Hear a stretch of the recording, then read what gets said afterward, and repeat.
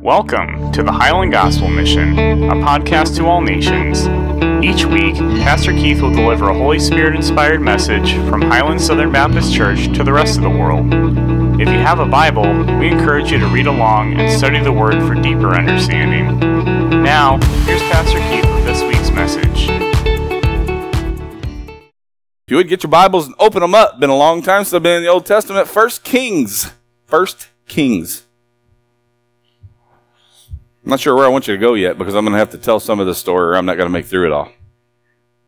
Just to let y'all know, I did preach this sermon before. I think it was somewhere around 14 years ago, so I think we're good. How many of you guys are familiar with Elijah? When you hear the word Elijah as an Old Testament prophet, what do you think of?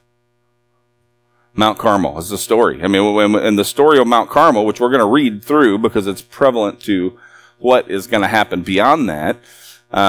What happened on Mount Carmel? What kind of a guy would you say Elijah was? A man of faith. I like that answer because he is a man of faith, right? I mean, he is enough of a man of faith that as a prophet, God sent Elijah to Ahab after he married Jezebel and built an altar to Baal and killed all of God's prophets except the 100 that Obadiah took, hid in caves by 50s, and Obadiah fed these 100 prophets for as long as he needed to. Now, Ahab, and you can check his bloodline, you can read starting around the 17th chapter of 1 Kings, you can read about the bloodline of Ahab. When Ahab's dad was considered one of the most evil individuals in the world at that time. Ahab was worse than his dad. So if you could imagine Ahab, and when you read the description, he was not a dude who was liked by God at all. Ahab was not a dude that was liked by God at all because he had gotten them in the fix that they were in. Pretty much God had been driven out of Israel. Anyone who said anything, they killed. So God is like, hey, Ahab, I'm about to send you in. What do you think? What's the first thought on Ahab's mind, do you think? When God's like, I'm going to send you in. He was a man of faith, right? You won't find any evidence in this story up to that point. Huh? Both. Ahab was the king at the time that Elijah was on Mount Carmel. Ahab was an evil man. Elijah was the prophet that was sent to Ahab. Elijah was faithful because he was boldly doing what God told him to. And he also provided for him Obadiah, which Obadiah was someone who was under the rule of Ahab. So he served him. But it says specifically that Obadiah was a man who feared the Lord, a man who it mattered to him what the Lord thought about what he did. So he runs into Elijah, and Elijah says, hey, I need you to go tell Ahab that I need to meet with him. And of course, Obadiah, paraphrasing, what else are you going to ask me to do? I've saved 100 of the prophets. I've put them in caves and I've fed them. Now you want me to go tell Ahab that you're here so that when he comes to find you, you're gone. And when that happens, he's going to kill me. Obadiah's going, you're asking me, this dude has been looking for you. And you're asking me to go tell him Elijah's here. First of all, how do I know that? How am I supposed to explain to him that we've been looking all over the country and here he comes walking up to me and says, I need to talk to Ahab? He's going nuts. But here's what Elijah told him. He said, go tell Ahab that I'm here. I promise you that Ahab will see me tomorrow. He will see me tomorrow. So he made the promise to Obadiah. Obadiah arranged a meeting. And this meeting just so happens to happen on Mount Carmel. So we're going to start in chapter 18, starting with verse 20, and I'm going to move as fast as I can through here to see if I can get to the point that I feel like the Lord wants me to get to. Verse 20 says, So Ahab messaged among all of the sons of Israel and brought the prophet Mount Carmel. Elijah came near to all the people and said, How long will you hesitate between two opinions? If the God, follow him, and if Baal, follow him. But the people did not answer him a word. Then Elijah said to the people, I alone am left a prophet of the Lord, but Baal's prophets are 450 men. Now let them give us 2 oxen, let them choose 1 ox for themselves, and cut it up, and place it on the wood, but put no fire under it. And I will prepare the other ox, and lay it on wood, and I will not put fire under it. Then you call on the name of your God, and I will call on the name of the Lord. And the God who answers by fire, he is God. And all the people answered and said, That is a good idea. So Elijah said to the prophets of Baal, Choose 1 ox for yourselves and prepare it first, for you are many. And call on the name of God, but put no fire under it. Then they took the ox which was given them. They prepared it, called on the name of Baal from the morning until noon, saying, O Baal, answer us. But there was no voice, and no one answered. And they leaped about the altar which they made. And it came about at noon that Elijah mocked them and said, Call out with a loud voice, for he is a god. Either he is occupied or gone aside, or is on a journey, or perhaps he's asleep and needs to be awakened. Now here's the deal. Now Elijah's taunting. These guys have been doing this for hours. Their God hasn't answered yet. And he's going, maybe you need to talk louder. He can't hear you. Or maybe he's occupied. He's busy doing something else. Maybe he's sleeping. Maybe he's taking a nap. So he's aggravating these guys and going, what? Is your God too busy to show up for you? You have 450 prophets, you guys all asking for him to show. He's too busy to show up for you guys? So it's just infuriating these guys. So they go further. Verse 28 says, So they cried with a voice and cut themselves according to their custom with swords and lances until the blood gushed out of them. It came about when midday was past that they raved until the time of the offering of the evening sacrifice, but there was no voice. No one answered, and no one paid attention. Then Elijah said to all of the people, Come near to me. So all the people came near to him. He repaired the altar of the Lord, which had been torn down. And Elijah took 12 stones according to the number of the tribes of the sons of Jacob, to whom the word of the Lord had come, saying, Israel shall be your name. So with the stones he built an altar in the name of the Lord. He made a trench around the altar, large enough to hold 2 measures of seed. Then he arranged the wood and cut the ox in pieces and laid it on the wood. And he said, Fill 4 pitchers of water and pour it on the burnt offering and on the wood. He said, Do it a second time. And they did it a second time. He said, Do it a third time. And they did it a third time. And the water flowed around the altar, and he also filled the trench with water. Then it came about at the time of the offering of the evening sacrifice that Elijah the prophet came near and said, O Lord, the God of Abraham, the God of Abraham, Isaac, and Israel. Jacob translation, your Bible might say. Today, let it be known that thou art God in Israel, and that I am thy servant, and that I have done all these things at thy word. Answer me, O Lord. Answer me, that this people may know that thou, O Lord, art God, and that thou hast turned their hearts back again. Then the fire of the Lord fell and consumed the burnt offering and the wood and the stones and the dust and licked up the water that was in the trench. And when all the people saw it, they fell on their faces and they said, The Lord, he is God. The Lord, he is God. Then Elijah said to them, Seize the prophets of Baal. Do not let one of them escape. So they seized them, and Elijah brought them down to the brook Kishon and slew them there. Elijah said to Ahab, Go up, eat and drink, for there is the sound of the roar of heavy shower. Now, to fill you in, make sure you know what's going on there.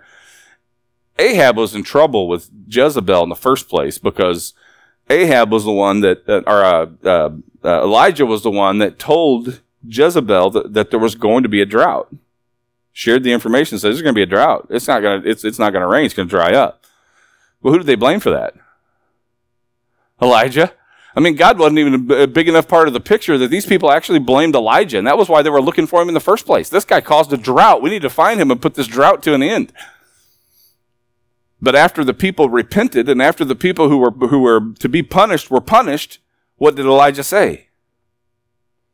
You better find some cover. I hear the sound of water. It's about to start raining.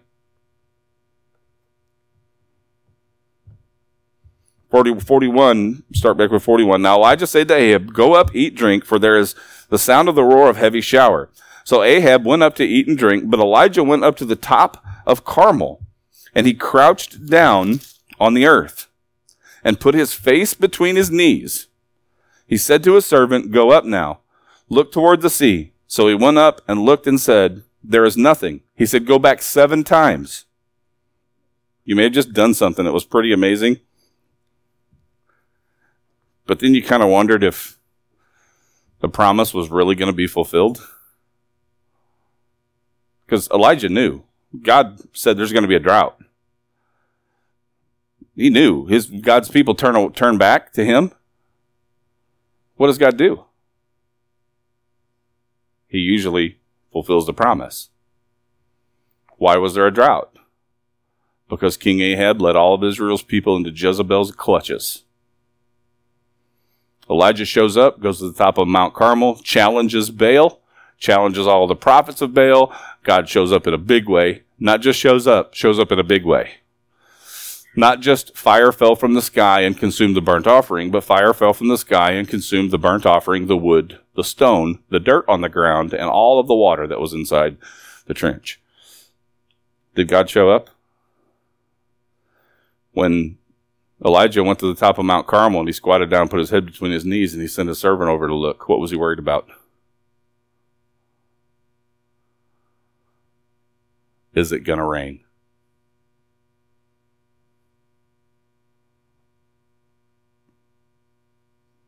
How many times do we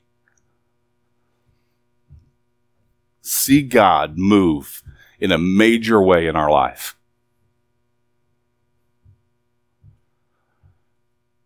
But we take no more than 1 or 2 steps,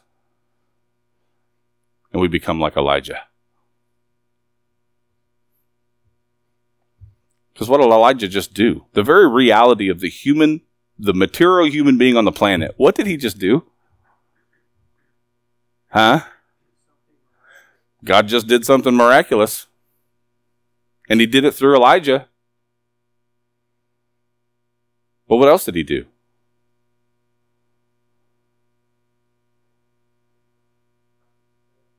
So the prophets of Baal have all been slain, right? God's seen this thing through from beginning to end. The ones that didn't convert died, right? Let's keep reading this very interesting story.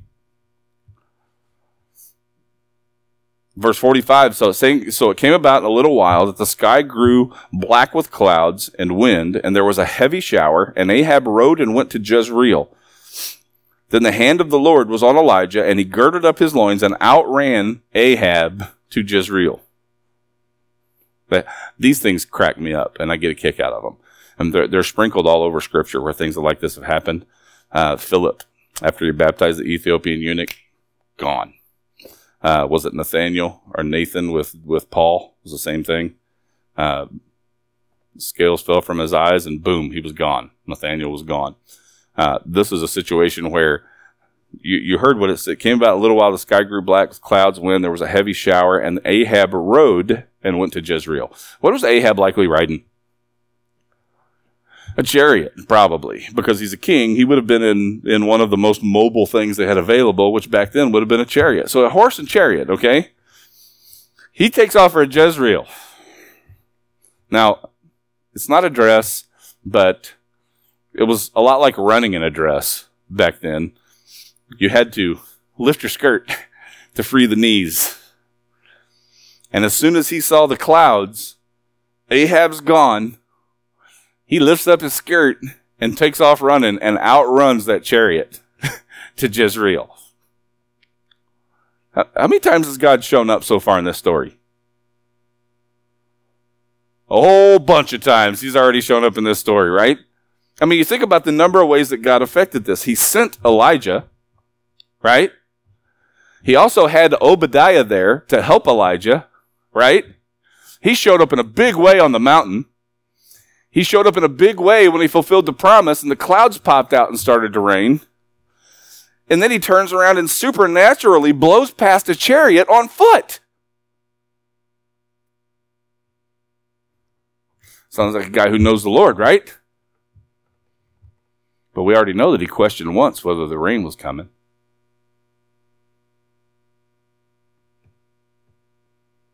Chapter 19. Ahab told Jezebel all that Elijah had done and how he had killed all the prophets with the sword. Then Jezebel sent a messenger to Elijah saying, "So may the gods do to me, and even more, if I do not make your life as the life of one of them by tomorrow about this time."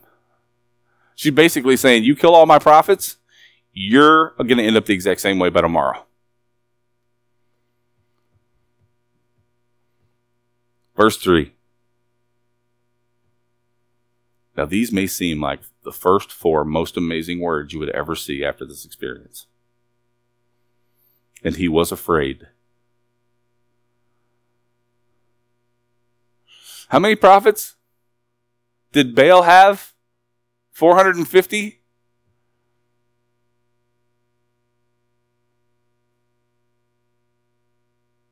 He wasn't afraid to face the king, Ahab. But now Jezebel steps up and she says, you killed all my prophets, and by tomorrow I'm going to make sure you meet the same end. And he was afraid. Seem odd to you? We see God do these big things. And when we see him do these big things, the faithful thing is to say, when you find yourself in the middle of another one, the faithful thing to say is, God's got this.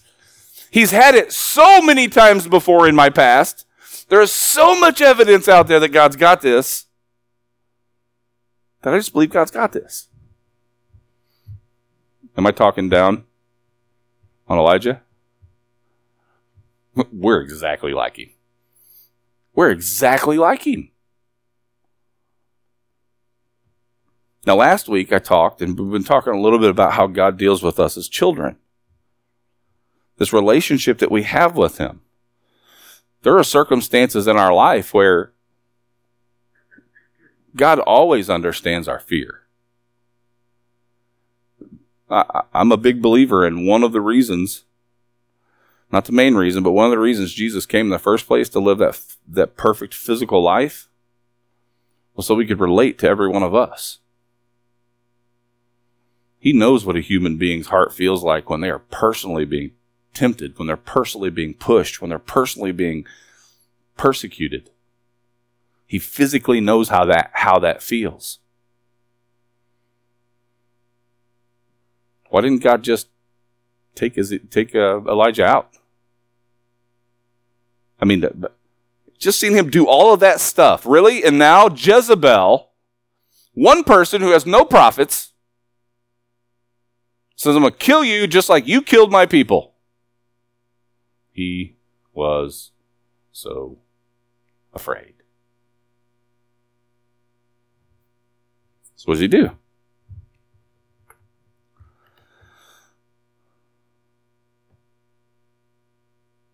Verse 3, and he was afraid and arose and ran for his life and came to Beersheba, which belongs to Judah, and left his servant there.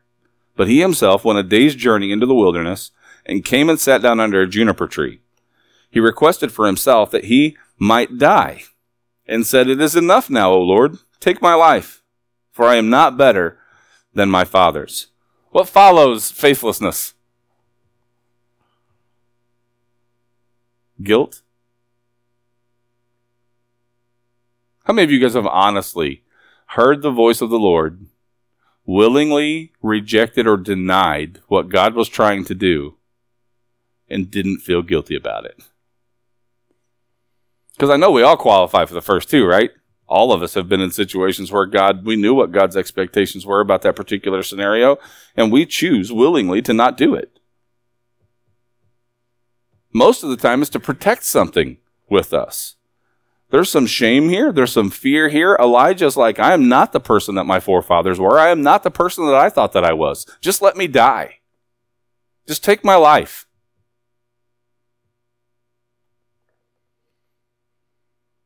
Verse 5 says, and he lay down and slept under a juniper tree, and behold, there was an angel touching him. And he said to him, arise and eat. Then he looked, and behold, there was at his head a bread cake, baked on hot stones, and a jar of water. So he ate and drank and lay down again. The angel of the Lord came again a second time and touched him and said, arise, eat, because the journey is too great for you. So he arose and he ate and he drank, and went in the strength of that food 40 days and 40 nights to Horeb, the mountain of God.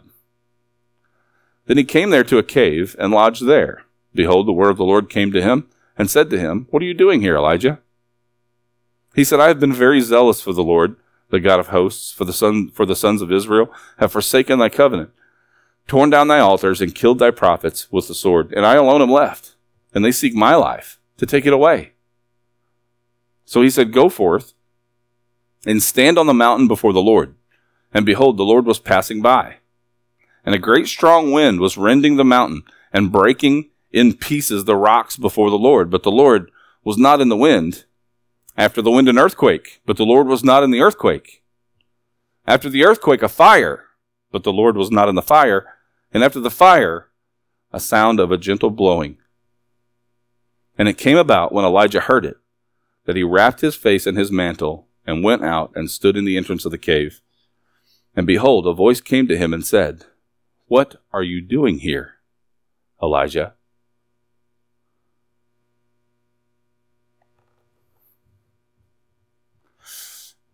Have you ever done something you was afraid the Lord was going to smack you down for?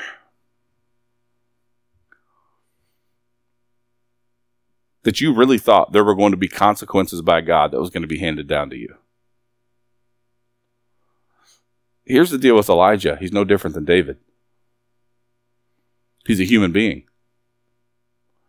And God knows enough about us as individuals to know what our shortcomings are, to know how to strengthen us in those shortcomings, to know what our discouragements are, to know how to encourage us in those discouragements. He's not standing over us, ready to crack us over the head. We make mistakes. And the thing is, you want to know where I ask all the questions, where that comes from? It comes from that. It's where I got the me asking questions thing from. And here's why. Because to me, this is the coolest thing under the sun. Elijah had just been unfaithful to God by hiding when God told him to go somewhere. And there are people in the world who believe that God would have been in the strong wind. That God would have been, that strong wind that says even broke rock. Not just the strong wind, but some people would think that God's in the fire. Why? It's his form of judgment. Maybe God's in the fire. Earthquake. Those show power and force, don't they? But last he heard a gentle breeze. And when he responded to that gentle breeze, he got up, walked to the face of the cave. After Elijah had told God every one of his concerns, God asked him the exact same question. Here's how it happened. What are you doing here, Elijah? Well, I'm the only one of your guys left. I've served you wholeheartedly, and I've served the sons of Israel, and this is all on its ear now. Strong wind, earthquake, fire, gentle breeze. Walks out to the mouth of the cave after God hearing everything he just said. What are you doing here, Elijah?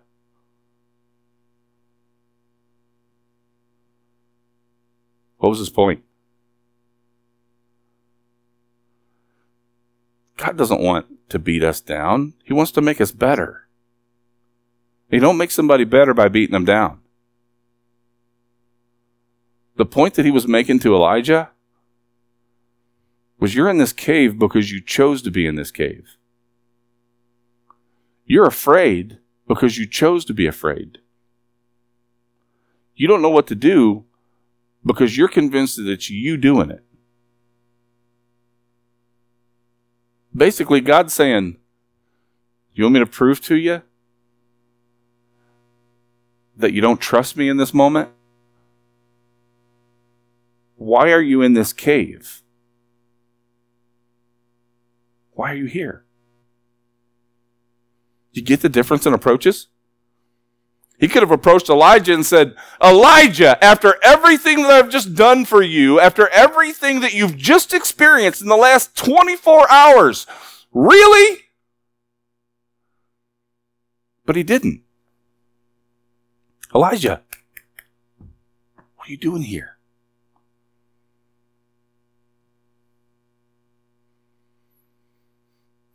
I'm alone. I serve you, and now Jezebel's seeking my life. Elijah, what are you doing here? Said it twice, always means something in Scripture. And this is what it means. If you're afraid, it's because you choose to be. If you're unfaithful, because you think the gospel's too hard to share, because holding people accountable, accountability partners, is uncomfortable. If we look at our lives right now, any part of it that's outside of the will of God, He's not going to rock your world with an earthquake. He's not going to set your house on fire. He's just simply going to say, what are you doing here? What are you doing in this place, hiding from the fears and the troubles of this world? What are you doing in this place? You're not accomplishing my will because you can't do that from a cave.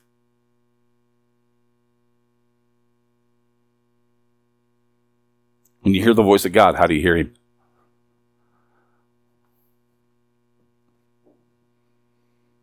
Interesting thing, the more I thought about this, it can be used as a positive too. Where are you all sitting today? What are you doing here?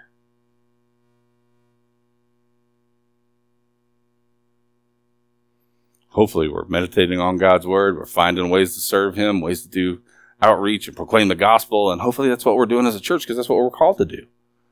But if you ask somebody as an individual, what are you doing here? What are you doing here? Because I'll tell you what, the church is not much different than a cave.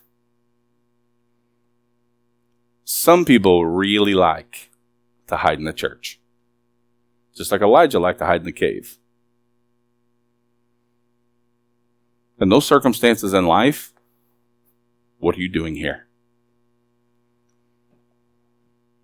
The answer to that question brought one thing to Elijah's mind, first and foremost. As long as we're in a place that God doesn't want us, we're not useful to Him. When we study the Bible and we ask the Lord to convict us in every angle of our life, those convictions are supposed to be pulling us out of that mentality. And I can tell you, if you feel like you're having convictions and God's actually yelling at you and beating you over the head, it's probably been going on way too long. Because I'm not saying He won't get to that point. I'm just saying He don't start at that point. Okay? It's a relationship. He loves us as His children. We should love Him as our Father. And you think about it, although again, I know that there's an awful lot of fathers in this world who were not perfect fathers. But that's what the family was built after. To have a protector and a provider. To have someone who could give you the advice that you needed in whatever circumstance you're going through in life. And what's beyond me is this. People will actually stay where Elijah was at and live there. They will live in that spot their whole life. God's not asking the question, Elijah, what are you doing here? Because he's expecting Elijah to answer the question. That's not what he's asking. He was trying to get Elijah to get the point. Elijah, what are you doing here? If Elijah answered that question, what's the only answer he could give?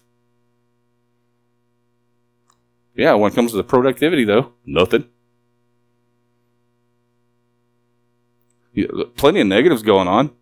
He's afraid. He's hiding. If you're forced to ask that question, what are you doing here? Nothing. And if you are ever in a place in the world where there is nothing to do that pushes forth the will of God, I can guarantee you that that is a place that you should not be. It's a place we shouldn't be.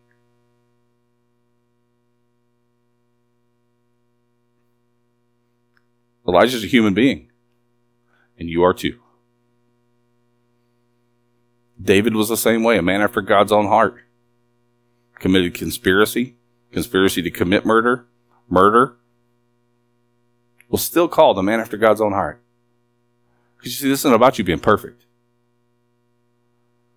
It's about you being even as imperfect as you could possibly be, right where God tells you to be. Is it scarier out there? Yep. Potential for you to be ransacked because you're a believer in Jesus? Yep.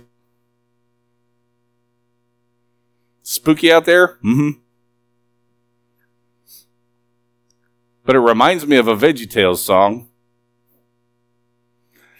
God is bigger than the boogeyman. He's bigger than Godzilla or the monsters on TV. Oh, God is bigger than the boogeyman, and he's watching over you and me. You surprised? 4 kids, 2 grandkids? It's not a surprise. Truth is, I liked it so much I watched it after they went to bed too, though. We got to know the God we serve. And we also got to know that once in a while in life, all of us are going to find a reason to go into a cave. And we sit there and we wait for God to show up in a big way and just rattle our cage. Don't listen for the cage to rattle. Listen for that still, small voice. The chaos around you will try to drown it out.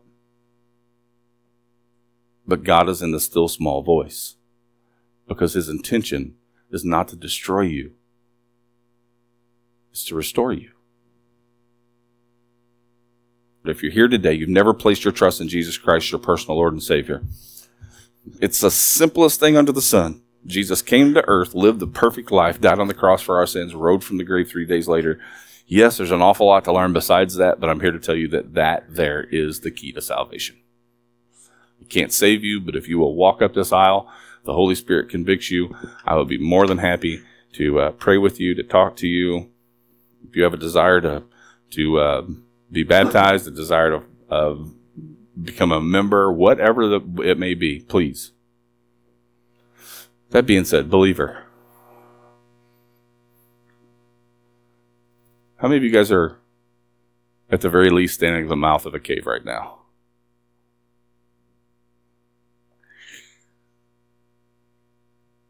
The choice is,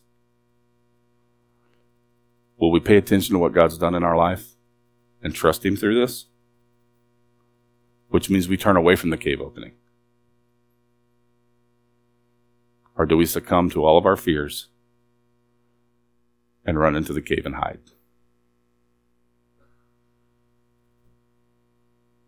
I am praying for the strength of the Lord for you in every day of your life, because there are plenty of circumstances in life to push us into the cave. And my hope and my prayer is that during this invitation song, you hear a still small voice, and that the Lord will deal with you in his gracious and patient way as he always has. Prepare our hearts to be obedient to him and whatever he may say, and leave this place today a little bit more conformed to the image of Jesus Christ. Thanks again for listening. If you have questions about becoming a Christian, discipleship, or if you have prayer requests, you can visit us at facebook.com/Highland Southern BC. Have a blessed week, and go and make disciples of all the nations, baptizing them in the name of the Father, and the Son, and the Holy Spirit.